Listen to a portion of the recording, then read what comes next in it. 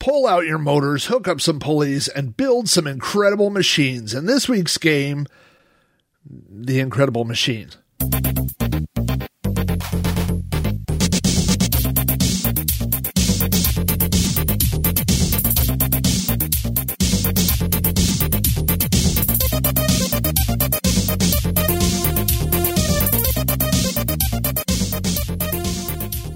Welcome to episode number 2 of Like a DOS, the podcast on which I play, discuss, and review games released for the DOS operating system, which I just released is kind of redundant.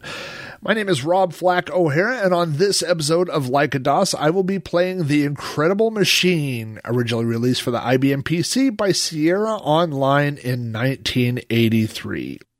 Before we get started, I'd like to remind you of 2 links. The first one is podcast.robohara.com, the website where you can find all my podcasts and information about all the shows I do. The other is patreon.com/Rob O'Hara. All my Patreon supporters get behind-the-scenes blog posts, weekly Rando Rob videos, access to the Amigos Retro Gaming Discord server, and all kinds of other additional perks. To find out more, visit patreon.com/Rob O'Hara. Now, I made a promise to myself that I would not talk about the Commodore 64 on my new DOS-related podcast, but there's a point that I'd like to make about computer hardware, and it's pretty easily made using the Commodore 64 as an example. The Commodore 64 came with 2 DB9 style ports on the side of the machine. Those are, a lot of people that aren't familiar with them would call them Atari joystick style ports. And hardware developers didn't know how game programmers would use those ports. The ports support joysticks, but they also support paddles. They also supported the Koala pad and other types of inputs. But when we look back at the game library, there are tens of thousands of games on the Commodore 64 that use the joystick. There are a dozen, roughly, games that use the Commodore paddles, and maybe as many programs that use the Koala pad. So hardware developers don't always know how people are going to take advantage of the hardware interfaces that they have provided. The reason I make that point is because our first IBM computer, the IBM PC Junior, had a few ports on the back. It had no mouse port, but it did have a light pen port. It also came with a keyboard that had infrared technology. It was sold as a wireless keyboard that used a line of sight IR connection, which meant it was wireless as long as the keyboard was placed directly in front of the computer, was not turned to an angle, was not placed in your lap. I think there's a lot more places that the average USB keyboard could be placed as compared to the PC Junior's wireless keyboard. To add a mouse to our PC Junior, we had to buy what was called a sidecar. The PC Junior didn't have as many slots as what we think of today on a PC, and so upgrades were physically attached to the outside of the case and could be stacked. So the sidecar that we owned added 128K of RAM to our PC Junior, but also gave you a real-time clock and a mouse port. Now, a mouse gives you the ability to create different types of software. You can control a cursor on a monitor with a joystick, but it's not as precise, it's not as accurate, it's not as fast, it's not as intuitive. And so having a mouse at developers' disposal changed the types of programs, software, and games that were being developed. On our PC, we had a mouse for many years before we ever had a joystick. So if you think about games like the early Sierra games, the early LucasArts games, the point-and-click style adventures, yes, we had some of those on 8-bit computers that didn't have mice. We had those on other systems, but they played so much better with a mouse. And so I kind of wanted to lead in with that by saying that The Incredible Machine is a game that would not have been as good and may not have come around at all if it weren't for the computer mouse. Now, The Incredible Machine, as I mentioned, was originally published for the IBM PC in 1993 by Sierra Online. It is a game for one player that uses the mouse control. Now, something I have learned about putting together so many podcasts about computer games is that very often the publisher is not the same as a game's developer. And so when I can find information about both of those parties, I will share them.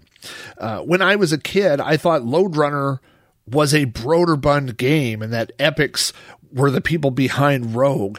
And those are companies that publish those games, but those aren't the companies that develop those games. And so I have spent most of my life believing that The Incredible Machine was a Sierra game. And while it was published by Sierra, they aren't the people who developed it. So before we get started, let's talk a little bit about Sierra Online. The company was founded in 1979 by Ken and Roberta Williams. They were originally called Online Systems. Ken had a background in computers. He was originally a programmer for IBM, and he got hooked, as many of us did, on early text adventures. And so he and Roberta played Colossal Cave, and they moved on to other text adventures. I read an interview where they talked about playing a lot of the early Scott Adams text adventures, which I did, my family did as well. And they wanted to create their own text adventures, but Roberta said it would be better if they included graphics. And so the two of them wrote and released Mystery House in 1980, which is considered to be the first computer adventure game to have graphics. Now, based on that title, they released multiple high-res adventures. That was called the High-Res Adventure series, and that lasted for a few years from 1980 to 1982. Now, in 1982, the couple moved to Oakhurst, California, which is apparently right outside the Sierra Mountains, and they rebranded themselves as Sierra Online. Now, in 1983, Ken Williams was contacted by IBM to develop a game that would show off the graphic and sound capabilities of IBM's new computer, the PC Junior. And so Ken and Roberta combined their skill sets and developed the genre-defining King's Quest, which was released in 1984, coincided with the release of the PC Junior. To develop that game, they developed their own interpreter called the Adventure Game Interpreter, or AGI. And the engine was used by other employees of Sierra to create games such as Space Quest, and then Leisure Suit Larry, and then the Police Quest games in 1987, and the Quest for Glory games in 1989. Now, at some point during that time, the engine was rewritten and rebranded as the Sierra Creative Interpreter, which is SCI, and that was done in 1988. So if you are a fan of emulating these old adventures, you may have seen the terms AGI and SCI, and that's what those things stand for. In 1995, Sierra released Phantasmagoria, which was a point-and-click puzzle-style adventure that took place in a haunted house and filled, I believe, 7 CD-ROMs. It took advantage of the CD-ROM technology that was being pushed at the time. They have continued to publish many popular games. In 1996, they published Half-Life. They were purchased by CUC International in 1996, and Ken and Roberta both left the company in 1998. Eventually, Sierra was repurchased and eventually merged with Activision. I looked up Sierra.com, which appears to go to a running shoe company. It has nothing to do with computer games. And if you go to SierraOnline.com, it reroutes you to Activision's homepage. If you want to read more about the story of Sierra, and it's very, very interesting, Ken Williams has published his own memoir. It is called Not All Fairy Tales Have Happy Endings, The Rise and Fall of Sierra Online. It's a fantastic book. I own it. It's very interesting if you are interested in the early days of computer game programming. There's another book out called The Sierra Adventure, The Story of Sierra Online, and that's another great read, again, if you're into this era of computer games. Now, if you look at the box, on the side, on the spine, towards the bottom, it says Jeff Tennell Productions. So it seems to be that there's someone else that was responsible for the development of this game. And in fact, the floppy disk itself says Dynamix, which I know is a separate company. So Jeff Tennell worked for Dynamix. He was the founder of Dynamix along with several other programmers, including a gentleman named Kevin Ryan, who also programmed The Incredible Machine. They cut their teeth on early simulation style games. They worked on Arctic Fox. They worked on Sky Fox 2. They did several vehicle style simulation war games, I guess you would call those things. They then released a game called Project Firestart, which was a point and click style adventure, which moved them into the same market as Sierra. They also released a game called David Wolf Secret Agent.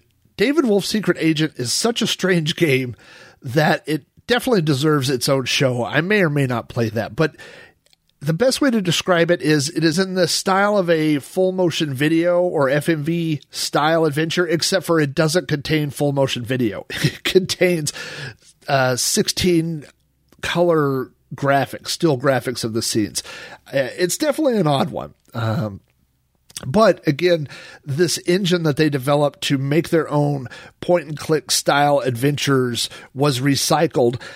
They created Rise of the Dragon and Heart of China, which they described as interactive fiction, but not in the definition we use of interactive fiction as we think of text adventures. These were more point and click style games where you move through a story and got to see different still pictures.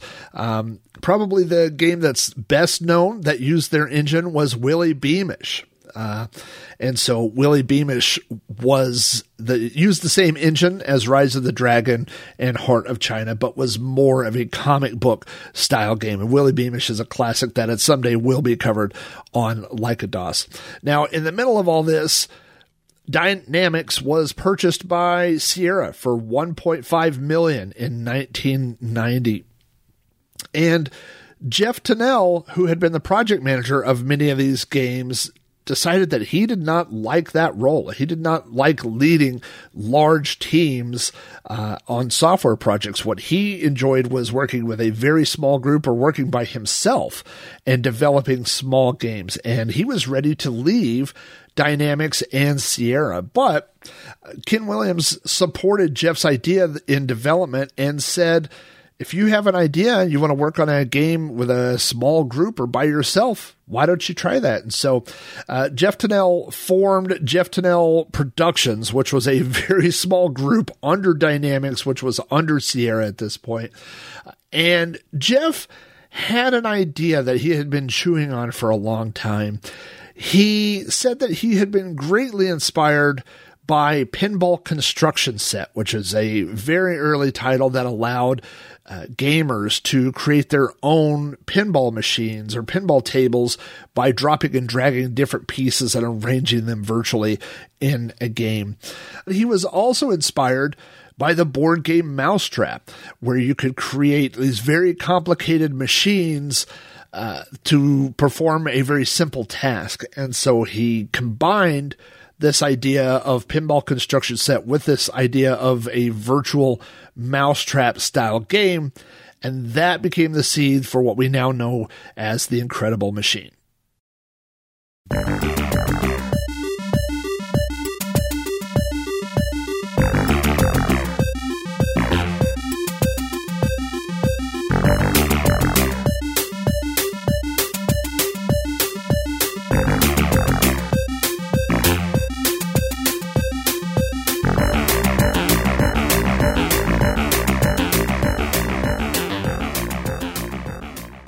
In The Incredible Machine, players must solve a series of puzzles by assembling machines of increasing levels of complexity. Each puzzle or level has a single goal, something like pop a balloon or put a ball into a box. And to construct your machine, players are provided with a collection of parts to use. Now, in early levels, players will only be given the parts needed to complete each level, and most of the early puzzles only have one solution. In later levels, players could choose from many different types of tools, and each puzzle may have multiple solutions. The goal of the game is to solve each puzzle and eventually solve all the puzzles contained within the game. Many people tend to describe the Incredible Machine as a program in which you create Rube Goldberg-style devices. That is a term or a name that I was very familiar with, but I wasn't necessarily familiar with the person. The best example I could give you of a Rube Goldberg-style device is the scene in Pee-wee's Big Adventure, in which Pee-wee has this giant machine that does multiple different things that eventually pours him a bowl of cereal and cooks his toast. Another example is the gate opening device in the opening of Goonies, in which balls have to roll down different ramps, different things have to happen, and eventually it opens a gate, which is obviously a very simple thing for someone to just be able to open the gate. Again, the board game Mousetrap is a Rube Goldberg style device. It involves assembling a machine with many, many different parts to set off a mousetrap, which would be easily set off without that device. I was under the impression that Rube Goldberg was some sort of inventor, but he was not. He was a cartoonist. There are written references to his cartoons that date back to the 1920s. On the Wikipedia page about Rube Goldberg, there is an example of one of his cartoons that contains a self-wiping napkin, which is attached to a headdress with a bunch of different parts that have to trigger each other in a chain reaction to eventually wipe his face with a napkin. The term Rube Goldberg, in the sense of describing an overly complicated machine designed to solve a very simple task, was added to the Random House Dictionary in 1966. There are many competitions across the United States where teams must develop or design Rube Goldberg-style devices. Purdue University was one of the first ones that began hosting a Rube Goldberg contest in 1987. MIT hosts a similar contest. One thing I did not know is that the term Rube Goldberg is definitely an American term, and there are other people's names that are used in other countries. For example, in the UK, these are sometimes described as Heath Robinson contraptions. I've never heard that. I was not familiar with that at all. But in the US, if you mention a Rube Goldberg style contraption, most people will know what you're talking about.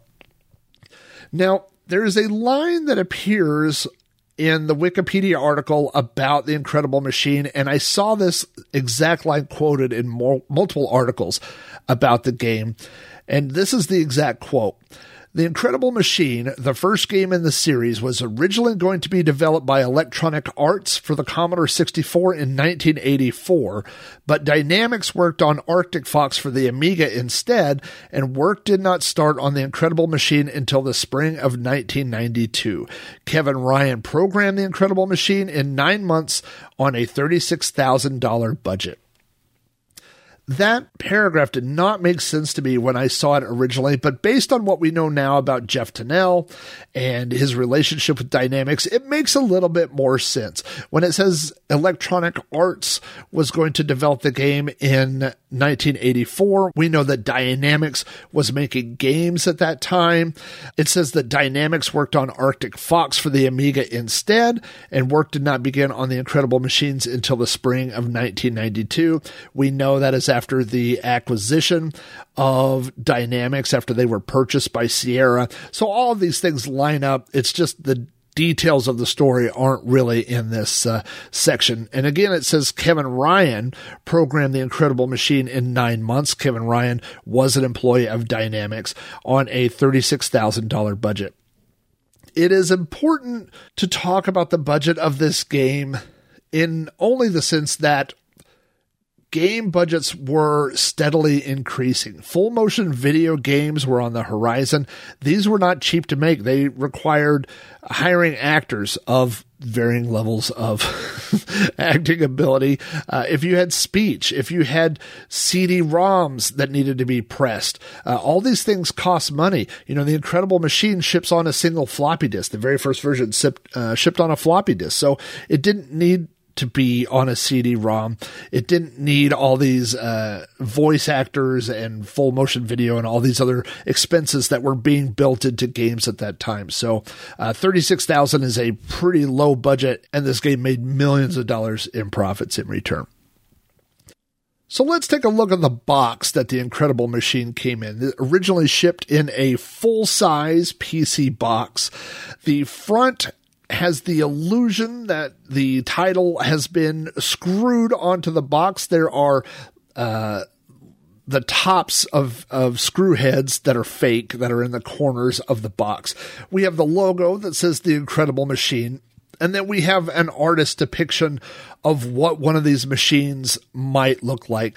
And the artist's depiction is made up completely of things that do exist in the game. For example, you can see an 8-ball. You will see a fish in a fishbowl. You will see a cat. There are cannons. These are all tools that you can use in the game. The back of the box has pictures of the game and a lot of text that explains what this game looks like. It says, "Want to build a better mousetrap? All it takes are bike-riding monkeys, treadmill mice, and a few bowling balls. Genius and junk combined to solve the convoluted contraptions in the Incredible Machine.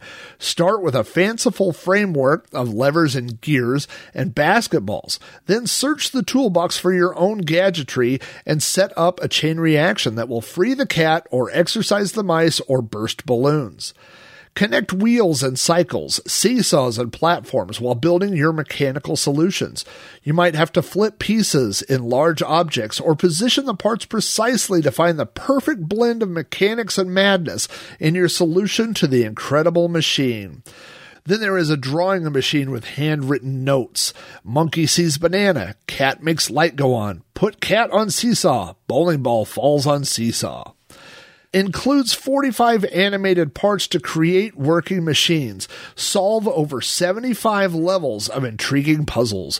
Wild musical score and zany sound effects. Super high-res VGA graphics. Change air pressure and gravity for outrageous results. Invent your own wacky machines in freeform mode. So this gives you a basic idea of what is included in this software title.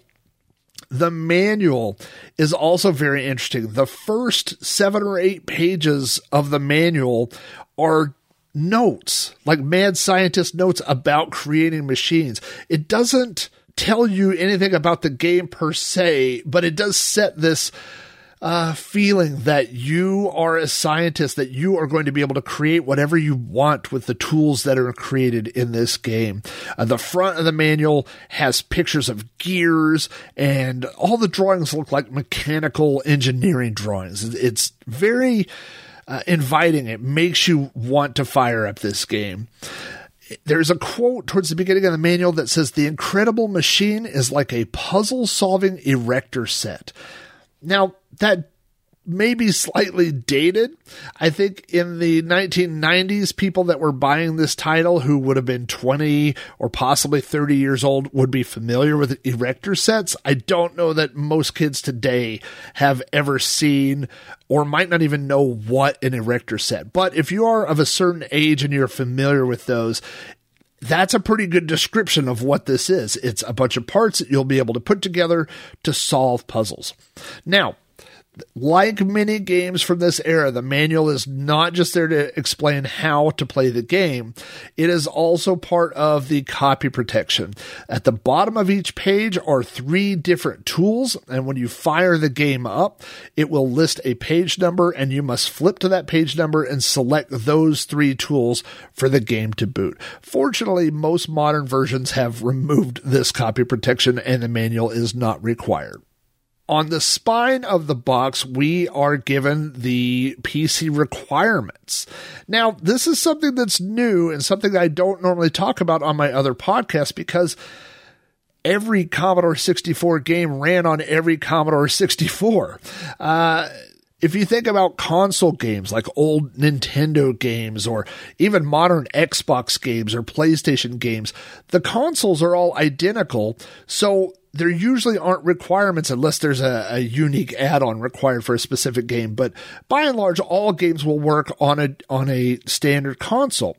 This was not the case with PC hardware. Hardware was constantly advancing. There were faster processors, more RAM, larger hard drives, different video cards. And so you had to look at the requirements on the side of these programs and make sure that what you were purchasing would work on the computer that you owned. The side of the spine of this title says that it requires a 386SX or better. You need 640K of RAM, VGA, a hard drive, and a mouse. For audio, it says the game supports the Thunderboard, which was a 8-bit sound card, the Pro Audio Spectrum, Sound Blaster, AdLib, Roland MT32, and Compat. There wasn't enough room to say compatible devices. Now, when you boot the game, you immediately are presented with a DOS menu screen that asks you to select what type of audio you would prefer. There are 4 choices. The first is Sound Blaster, which covers all of those other compatible boards. The Thunderboard, the Pro Audio Spectrum, AdLib would all have been covered under selection number 1, Sound Blaster. Number 2 is the Roland MT32. Number 3, it says Sound Canvas, which was also a Roland product. And 4 is Quit. So if you've decided that you've made a terrible decision at this point, you could abort mission and not proceed further. This is as good a time as any to talk about Roland's hardware add-ons, the Roland MT32 and the Roland Sound Canvas. These were external devices that could be purchased and connected to IBM PCs to improve the quality of MIDI music. I hope I've got that right, because I never owned one, and I didn't know anyone who owned one because they were very expensive. The Roland MT32, and by the way, MT stands for multi-timbre, was advertised as a MIDI synthesizer module that originally retailed for $695. An old friend of mine used to have a set of digital drums. So the drum heads themselves were made out of plastic and didn't make any musical sounds at all. But every time that you hit one of those plastic snare drums or plastic toms or plastic cymbals, a signal was sent to a drum module. In fact, the one that my friend owned was a Roland drum module. And so when you hit the cymbal, even though it was a big round piece of plastic, a signal was sent to the drum module, and out the other side came a MIDI sound that sounded like a real cymbal. Now, the advantage of this was, number 1, the cymbal, different types of cymbals could be selected. Number 2, it could tell how hard you hit the cymbal, and so different levels of loudness would be processed by this. So in a way, this is a similar product. This was a sound module that you could attach to your computer, and instead of using the relatively elementary MIDI sounds that would have been included on a vintage sound card or produced by a vintage computer, these devices had very good quality. So just to give you a quick example, I'm going to play 2 short bits of audio. These are from the Sierra game Police Quest 3, and this is from a YouTube video that was uploaded by a user named Dylan Dow 3000, who has compared the output audio between a Sound Blaster on these early Sierra games and a Roland MT32. So this is what Police Quest 3 sounds like, starting with the Sierra logo and then just a few seconds of the opening theme song.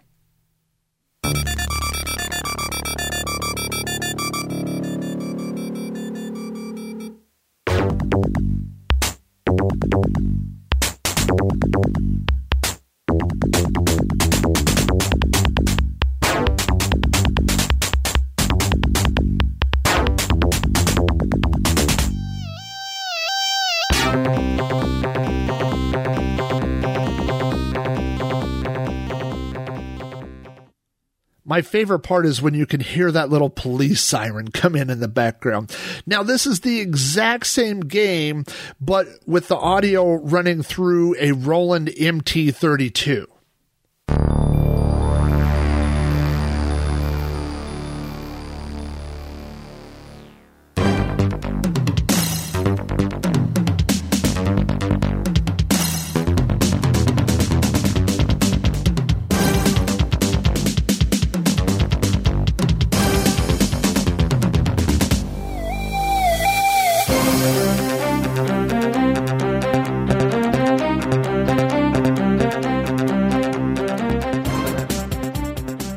So as you could tell, the MIDI quality through the MT32 is much higher.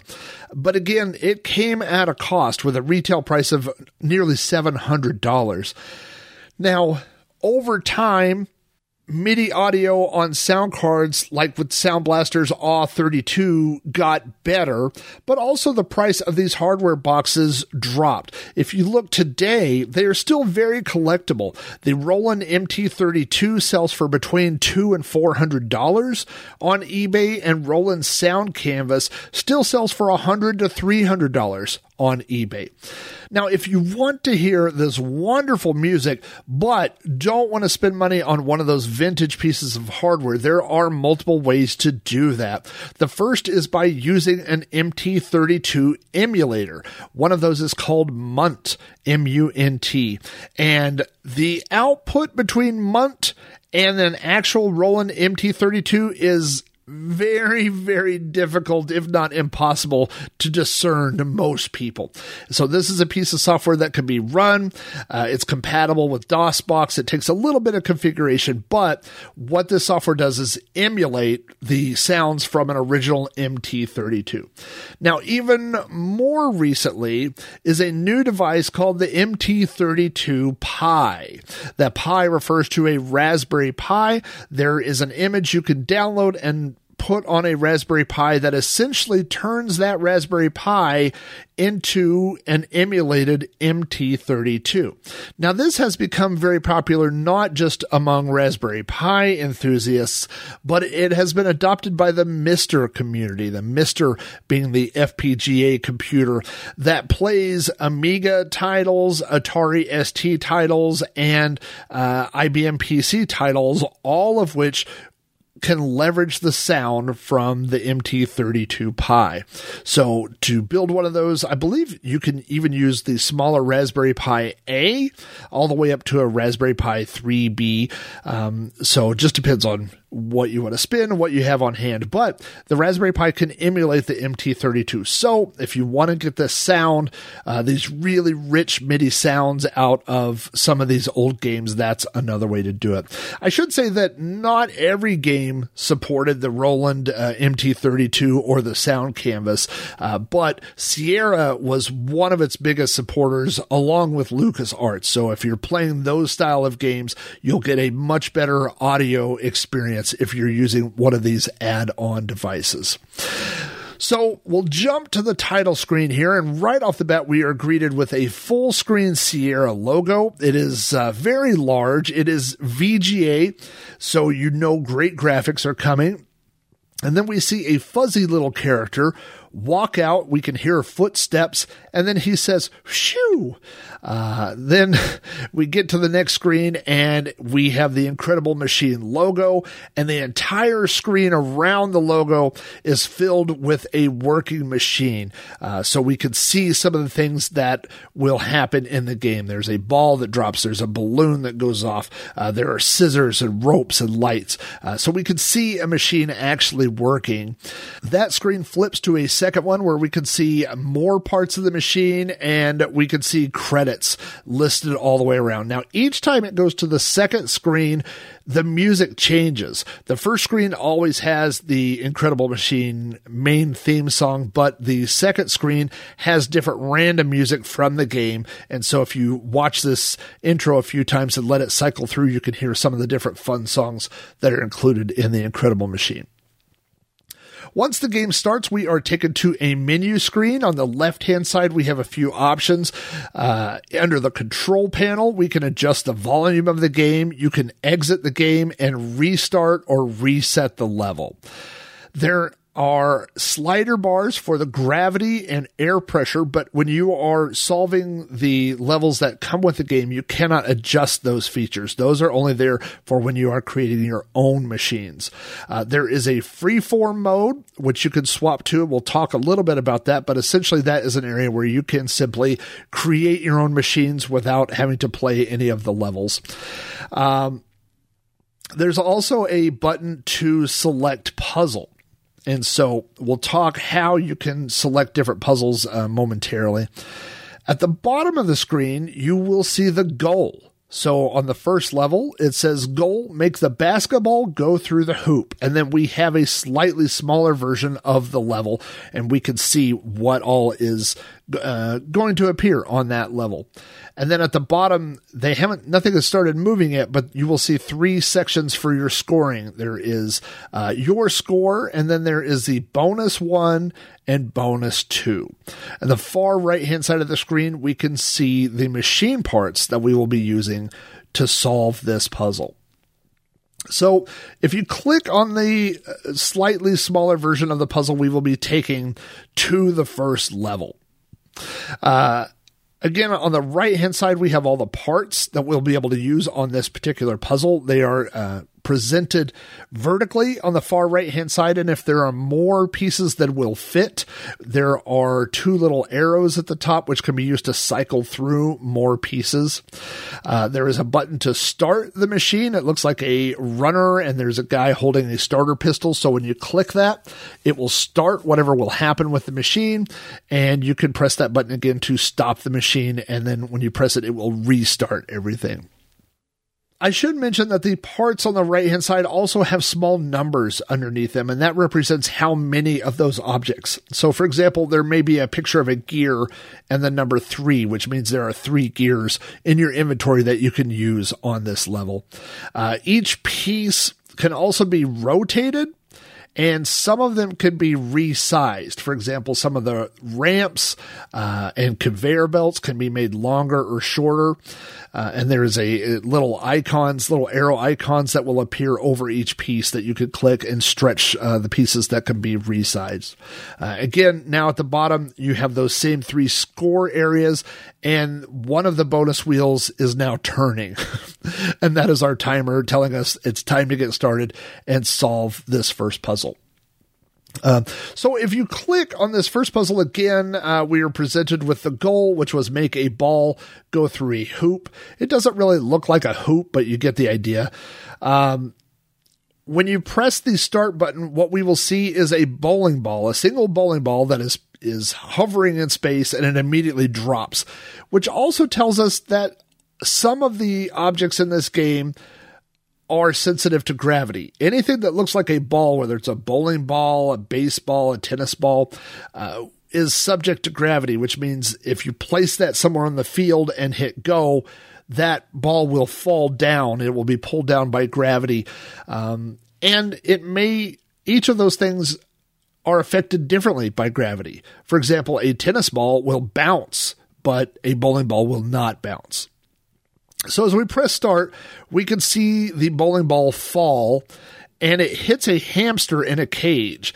And once that cage is jostled by the bowling ball, the hamster just starts running. And we can see that to the side of the cage, there is a little pulley or a little gear. And so when the hamster's running, the gear, which is attached to that hamster cage, starts moving. So this tells us essentially what we're going to need to do to solve this puzzle. On the first puzzle, we have some conveyor belts. We have some, I guess I would just call them normal belts that could be used. And we have some additional hamsters in cages. And so by connecting the first hamster to the first conveyor belt, and when the ball drops on that hamster cage with the pulley connected to the other pulley on the conveyor belt turns and it launches another bowling ball off into space. So we could stop the puzzle at that point. We can move and pull out our second hamster in a conveyor belt or a hamster in a cage. And then you can keep doing this, or once you see how the puzzle is constructed, you can just pull out all the pieces and put them where they need to go. And so essentially by linking multiple hamsters to multiple conveyor belts, we will see these series of bowling balls be launched. And eventually the top one, when it turns, will move the basketball and shoot it through the little hole. And once you have done that, you have completed level 1 of the Incredible Machine. Congratulations, you have 80 to go. I think the first game contains 80 puzzles. It's interesting that the marketing says more than 75. I'm always fascinated by things like that. To me, when a game says it has more than 75, I think it probably has 76. But in this case, it has 80. So once you've put the basketball through the hole and you've completed the first puzzle, a few things happen. Number one, the bonus timer that was counting down stops. So you get a score for completing the puzzle. The bonus timer, you get whatever's left on the bonus timer added, and then you get whatever's on the second bonus timer, which the manual does not explain any of the scoring system, but I will tell you how it works very shortly. You may notice in the first level that there are some pieces that you don't really need. There are some extra ramps that you can solve this puzzle very easily with without using those ramps. And again, in the early puzzles, the game essentially gives you only the pieces you need to solve these puzzles.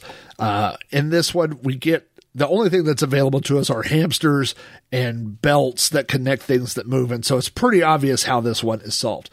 But as the game advances, it will be giving you more and more pieces, and many pieces that don't make sense to use. So sometimes those pieces can be used. I think sometimes they're red herrings, and I think sometimes they can be used for alternate solutions. So as you get further into the puzzles, the more leeway you have in how you solve the puzzles.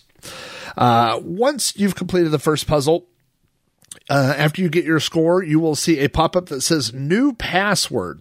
And the password that I got for beating level 1 is Sierra-ZZ19A2BR8.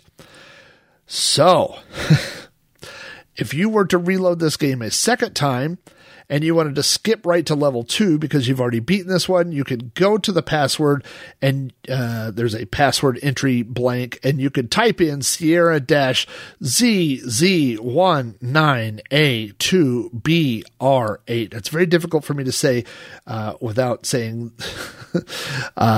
bravo and things like that. But so you get this number. I don't know why they needed to be so complicated. There's only 80 level numbers. And so you would think a 2 or 3 character field would probably randomize it enough where people couldn't guess those. But for some reason, they're all very long and complicated that way. The graphics in this game are very nice. They are VGA graphics. All of the little pieces are detailed. You can see the little hamster. You can see the bowling ball, which has shading. It's not realistic looking like modern style graphics, but it's very good. I had no complaints about the graphics in this game.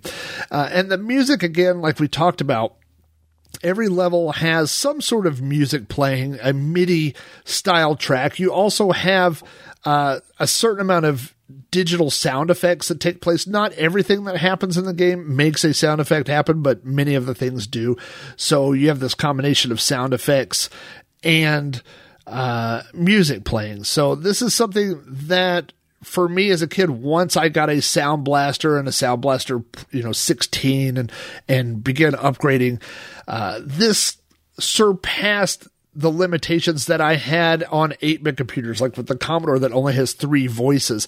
And even the Amiga, many games make you choose between, do you want music or do you want sound effects? But this, as the PC began to advance, that was no longer a choice we were forced to make in our games.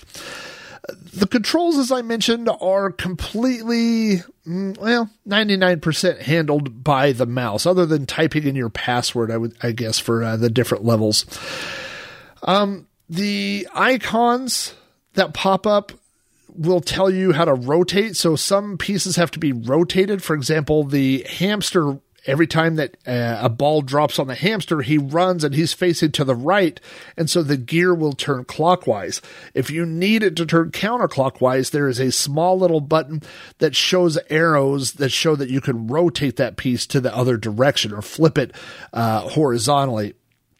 Now, the icon that shows that you can rotate pieces looks like almost like the recycle icon that we're used to seeing now today for recycling. So when I first picked this game up recently, I mistook that as meaning that you could throw this piece away or recycle it, which was not the case. When you play older games, there are certain norms that hadn't been developed yet or hadn't been accepted or hadn't been adapted yet. And so one example of that is when you select other levels, you could pick the level from a list, and then if you double click it with the mouse, nothing happens. You have to select it and then move the mouse over and click an OK button. After having used a PC for so many years, we assume that double-clicking an icon will launch a program. Double-clicking text highlights a word. We just know how these things are supposed to work. And so when it doesn't work in the same way, it throws us off a little bit. So is that something to ding the game over? Not really, but it just shows us that those norms in control interfaces were still settling out, I suppose. One thing I will say about the controls is I felt like the game was missing an overall main menu. The options for adjusting the volume and moving to the level select screen were included in a upper left-hand corner in between each level, but I thought if this game were re-released today with a modern interface, there would be either a key or a button or a thing to click on the mouse that would flip you to another screen that would give you access to all those things on one screen. So again, this is just something that reflects the date and age in which the interface was developed. So if you're going to play The Incredible Machine, the first 10, I think maybe 15 and maybe up to 20 levels are going to seem very easy because those are labeled as tutorial levels. So each one of those levels is essentially designed to show you what one tool in the Incredible Machine's toolbox can do. The first level shows you how those hamster cages work, and by how connecting those two conveyor belts, you can make those run. Another level shows you how dynamite works. Another level shows you how the ropes and pulleys work. And so each level is basically, or the first several tutorial levels are relatively easy because it's presenting you with a new tool and saying, solve this puzzle, and you're going to need to use this tool. After you get past the tutorial levels, things start getting more complicated.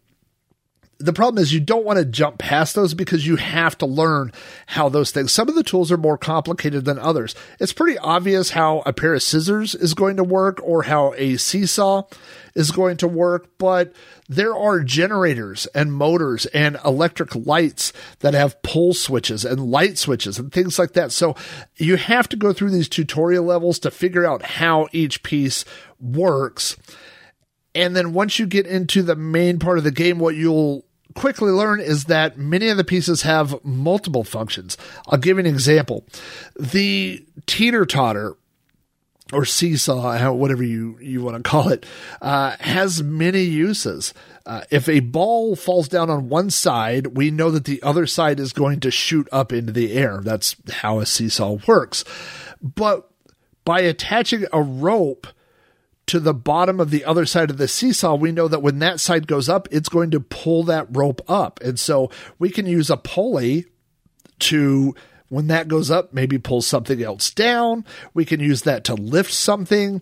We can use it to move something. So there are a lot of different things that can be done by attaching something to the seesaw. Seesaws can also be used as interference. Like if there's a ball that's rolling somewhere too fast, you could put a seesaw in its way and stop a ball from rolling, or make it roll up one hill and then roll back on itself. So as you get into the more advanced type puzzles, you'll start to use these pieces in other ways than they were intended to be used. I think that's one of the most exciting things about this game, is when you're presented with a puzzle and a certain amount or a select number of pieces, and you solve the puzzle not using some of the intended pieces. And it's not like you're cheating. It's like you're thinking outside the box. And that to me is one of the most fun things in this game, is solving puzzles in different ways. Now, the first time you play through the game, all you want to do is solve every puzzle, and it will take you a while to get through all 80 puzzles. But when you play back through and you start coming up with alternative ways to do things, I think that's where the beauty and the longevity in this game exists. Now, I mentioned before that the scoring is not really covered in the manual. I mentioned it vaguely, but I did find an online article that says each level, by solving each level, you are awarded a certain amount of points, and that will be added to your score. So that is the first set of numbers on the bottom. The bonus number 1, which is ticking down, is obviously the speed. And then bonus number 2 gets added to your score based on difficulty. I don't think that's the difficulty in how you solve the puzzle. I believe that is the difficulty rating given to the actual puzzle. So you don't really gain or lose points based on how you solve each puzzle, only in the amount of time in which you save the puzzle. Now, the reviews of this game were very positive. Dragon Magazine gave this a 4 out of 5. Computer Gaming World said that they absolutely love this game, that there was nothing else like it. Electronic Gaming Monthly reviewed the 3DO version of this game, and they gave it 7.25 out of 10, and one of their complaints was that the controls on the 3DO don't work as good as a mouse. So I suspect if they had played the PC version, they probably would have given it a higher ranking. I did read that The Incredible Machine was nominated for an award at the 1993 Game Developers Conference, and that it was the winner of several prizes due to its innovative style and simulation abilities. And then it says it was innovative enough that Sid and Al's Incredible Tunes, which I'll talk about in just a moment, earned Jeff Tennell and Chris Cole a patent for the game's concepts. Now, there are people who develop games, and sometimes there are people who develop engines to run their games, and sometimes people create genres. And The Incredible Machine, with its engine, was essentially creating its own genre, this machine building, puzzle solving genre. And so The Incredible Machine, again, which was released in 1993 for DOS, Macintosh computers, and the 3DO, was the first in many, many Incredible Machine games.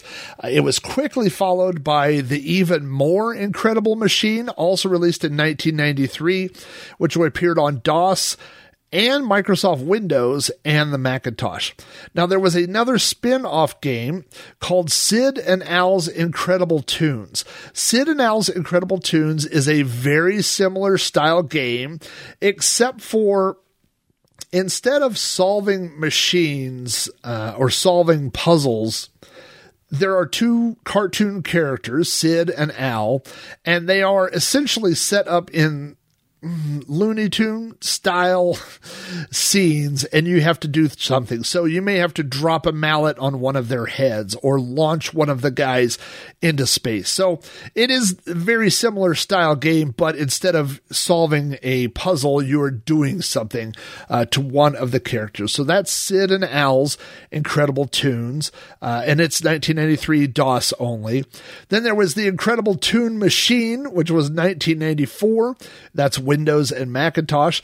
The Incredible Machine 2, which is 1994 also. That's DOS, Windows, and Macintosh. The Incredible Machine version 3.0.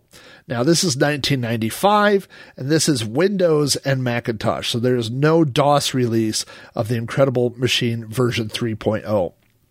Then there's a title called Arthur to Astaroth no Nazamakimura, I believe, Incredible Toons. This is a 1996 release on PlayStation and Sega Saturn. This was a game released by Capcom, who had licensed the game and the engine for the Incredible Toons for release on those consoles. Later, we see the return of the Incredible Machine, and then there's a subtitle here called Contraptions. This was first released in 2000 for Windows and Macs. We have the Incredible Machine Even More Contraptions in 2001, the Incredible Machine Mega Pack, which is a Windows release in 2009, and finally we have the Incredible Machine in 2011, which was released on the Apple iPad. That game also won multiple awards, including, I believe it was nominated for Puzzle Game of the Year on the iPad in 2011. These games also inspired several other similar games. One of the most notable ones was Crayon Physics, which was one of the earliest iPhone games I ever had. It was a game where you could draw your own puzzle pieces and they responded with real style physics. It was a really good game, and unfortunately does not appear to be available on the App Store anymore. The most modern iteration of the Incredible Machines is called Contraption Maker, which is available on Steam for $9.99. The description reads, Contraption Maker is an open-ended sandbox puzzle game from the creators of the Incredible Machine. Build and solve elaborate contraptions with hamster motors, trampolines, alligators, wrecking balls, zombies, gears, lasers, ghosts, and over 100 more parts. So, based on that description, we can see that they have greatly increased the number of parts available.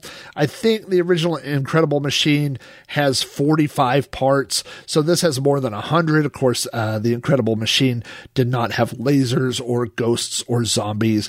And I find it interesting that they've changed the terminology because the description of the game has changed. I don't think at that time in the early to mid 90s, we didn't use the term open sandbox.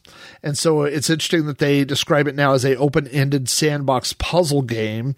And, so yeah, that's just kind of an example how the terminology evolves as well. It's the same game, but this description makes it more clear to a new generation of gamers what this game is going to be like.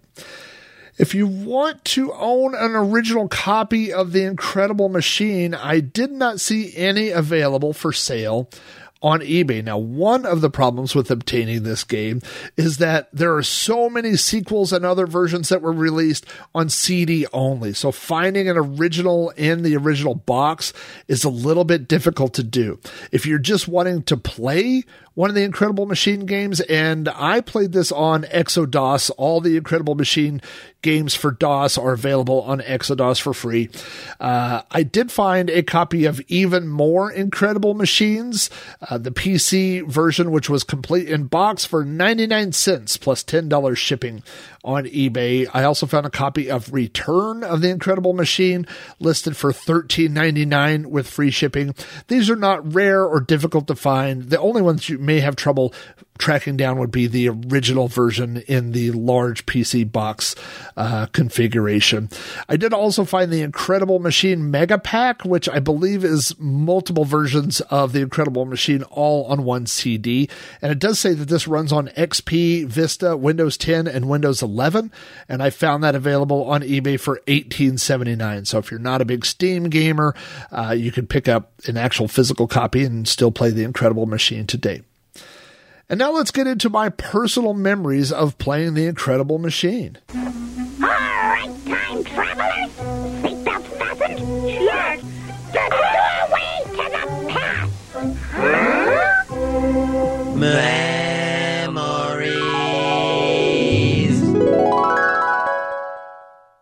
The Incredible Machine is not the first game I ever played using a mouse. Now, I did not have an Amiga or Atari ST computer. I went directly from the Commodore 64 to a PC. I did not own a mouse for my Commodore 64. So the IBM PC was the first computer that we owned that used a mouse. So maybe that's why I so closely associate The Incredible Machine with mouse gaming. This is not the only style of game that used a mouse. In fact, there were lots of different puzzle games and point-and-click adventures and all kinds of games and utilities that use the mouse. But for some reason, I just feel like this would not be the same game if you had to use a joystick, for example, to drop and drag each piece over. I think the mouse gives you a more precise amount of control over each piece and locating the pieces that just wouldn't have been possible on other systems. I don't know whether or not this is considered to be the first physics sandbox game. I played a lot of games growing up, starting all the way back to Pong and the Atari 2600 through today. And there was always something about presenting a three-dimensional world on a two-dimensional screen. This is a really old example, but if you think about something like Berserk or Castle Wolfenstein, one of those type of games, the people that are above you are in a different part of the room, and the people that are below you are in a different area. So you're looking at a 2D side view. It's a top-down view, but the people are presented sideways. It's a perspective that doesn't really make sense except in video games. So looking at The Incredible Machine, it's like the first game I remember where when you would place a ball and hit go, the ball would drop off the bottom of the screen. It really made you feel like the game understood physics. When you would put a tennis ball next to a bowling ball and drop them both, first of all, I think we've all done the Isaac Newton experiment where we've dropped two things to see if they fall at the same rate. And if you put a bowling ball next to a tennis ball in this game, they will fall at the same rate. But when they hit the ground, the bowling ball will land there with a thud while the tennis ball will bounce off. So there is a certain amount of physics built into this game that just makes it interesting. And it makes it interesting to the point where solving the puzzles is only part of the fun of this game. Creating your own machines is also fun. Now, it doesn't seem like it would be fun for very long, and especially today where we have so many competing forms of entertainment, I don't know that I would spend hours or days sitting down and trying to create levels. In theory, you could save levels and pass them to a friend, I suppose, but it's probably not something we would do today. But at the time, just having this little virtual sandbox where you could build these machines using all kinds of crazy parts and save them and show them to friends seemed really fun at the time. I think my favorite thing about The Incredible Machine, when I think back about the time and the era that I played it, is that it is the perfect level of difficulty. There are so many games I can think of that are too easy, and so many, maybe even more, games that are too hard. But The Incredible Machine is perfectly balanced. You start off with tutorial levels that are a little too simple, but it never gets to the point where a level seems impossible. It only seems like you get to the point where levels will take more work or more thought. But you may get stumped. I remember getting stumped on levels, but it doesn't ever seem like something is just impossible. And so I think that's one of the coolest things about this game. And one of my favorite memories thinking about is just trying to sit down it does feel like work at times, but there is a general feeling of reward that comes with solving some of the later puzzles. And so I think when I think back about this game, I think that's my biggest memory, is that it was just so much fun to work through those puzzles and come up with solutions that may or may not have been the same solutions that the programmer intended. Overall, I would say The Incredible Machine is definitely worth revisiting. If you've never played it before, it's available on Exodus. You can play it through DOSBox. Pretty much any DOS emulation system, you should be able to find a copy of this game, and you should be able to play it pretty easily. If you're interested in that new version, of course, it's also available on Steam. If you're not interested in playing it, I would at least recommend going to YouTube and searching The Incredible Machine and watch videos and see what the game looks like. I did recently stream this game on my Twitch channel, and that video is available on youtube.com/Amigos Retro Gaming. If you look for the Sprite Castle Plays playlist, I had intended on only playing 3 or 4 levels just to show what the game looked like, and I believe I played about 20. It is very easy to lose track of time while playing this game. It's very fun, and there are a lot of games from this era, from the late 80s and early 90s, that have not aged well, but I think this one has. I think it's as much fun now as it was back then. So definitely 2 thumbs up here on The Incredible Machine. Thanks for checking out Like a DOS. What did you think of this episode's game? What was your favorite DOS game? Send your thoughts to me at Rob O'Hara at robohara.com. You can also add your thoughts on Facebook at facebook.com/Robcast. Follow me on Twitter at Commodore. Come chat with me on the Amigos Retro Gaming Discord, or leave a message on the podcast hotline, which is 405-486-YDKF. All Patreon supporters of my podcast get behind-the-scenes blog posts, weekly Rando Rob videos, access to the Amigos Retro Gaming Discord server, and other additional perks. To find out more, visit patreon.com/Rob O'Hara. Like a DOS is available from iTunes, the official Amigos podcast feed at anchor.fm/Amigos podcast, and the RSS feed at podcast.robohara.com, where you can also find all my other podcasts, including Sprite Castle, You Don't Know Flack, Cactus Flax, Throwback Reviews, and Multiple Sadness. Thanks again for checking out the show. Now pull out your virtual hammers and screwdrivers, and we'll see you here next time on Like a DOS.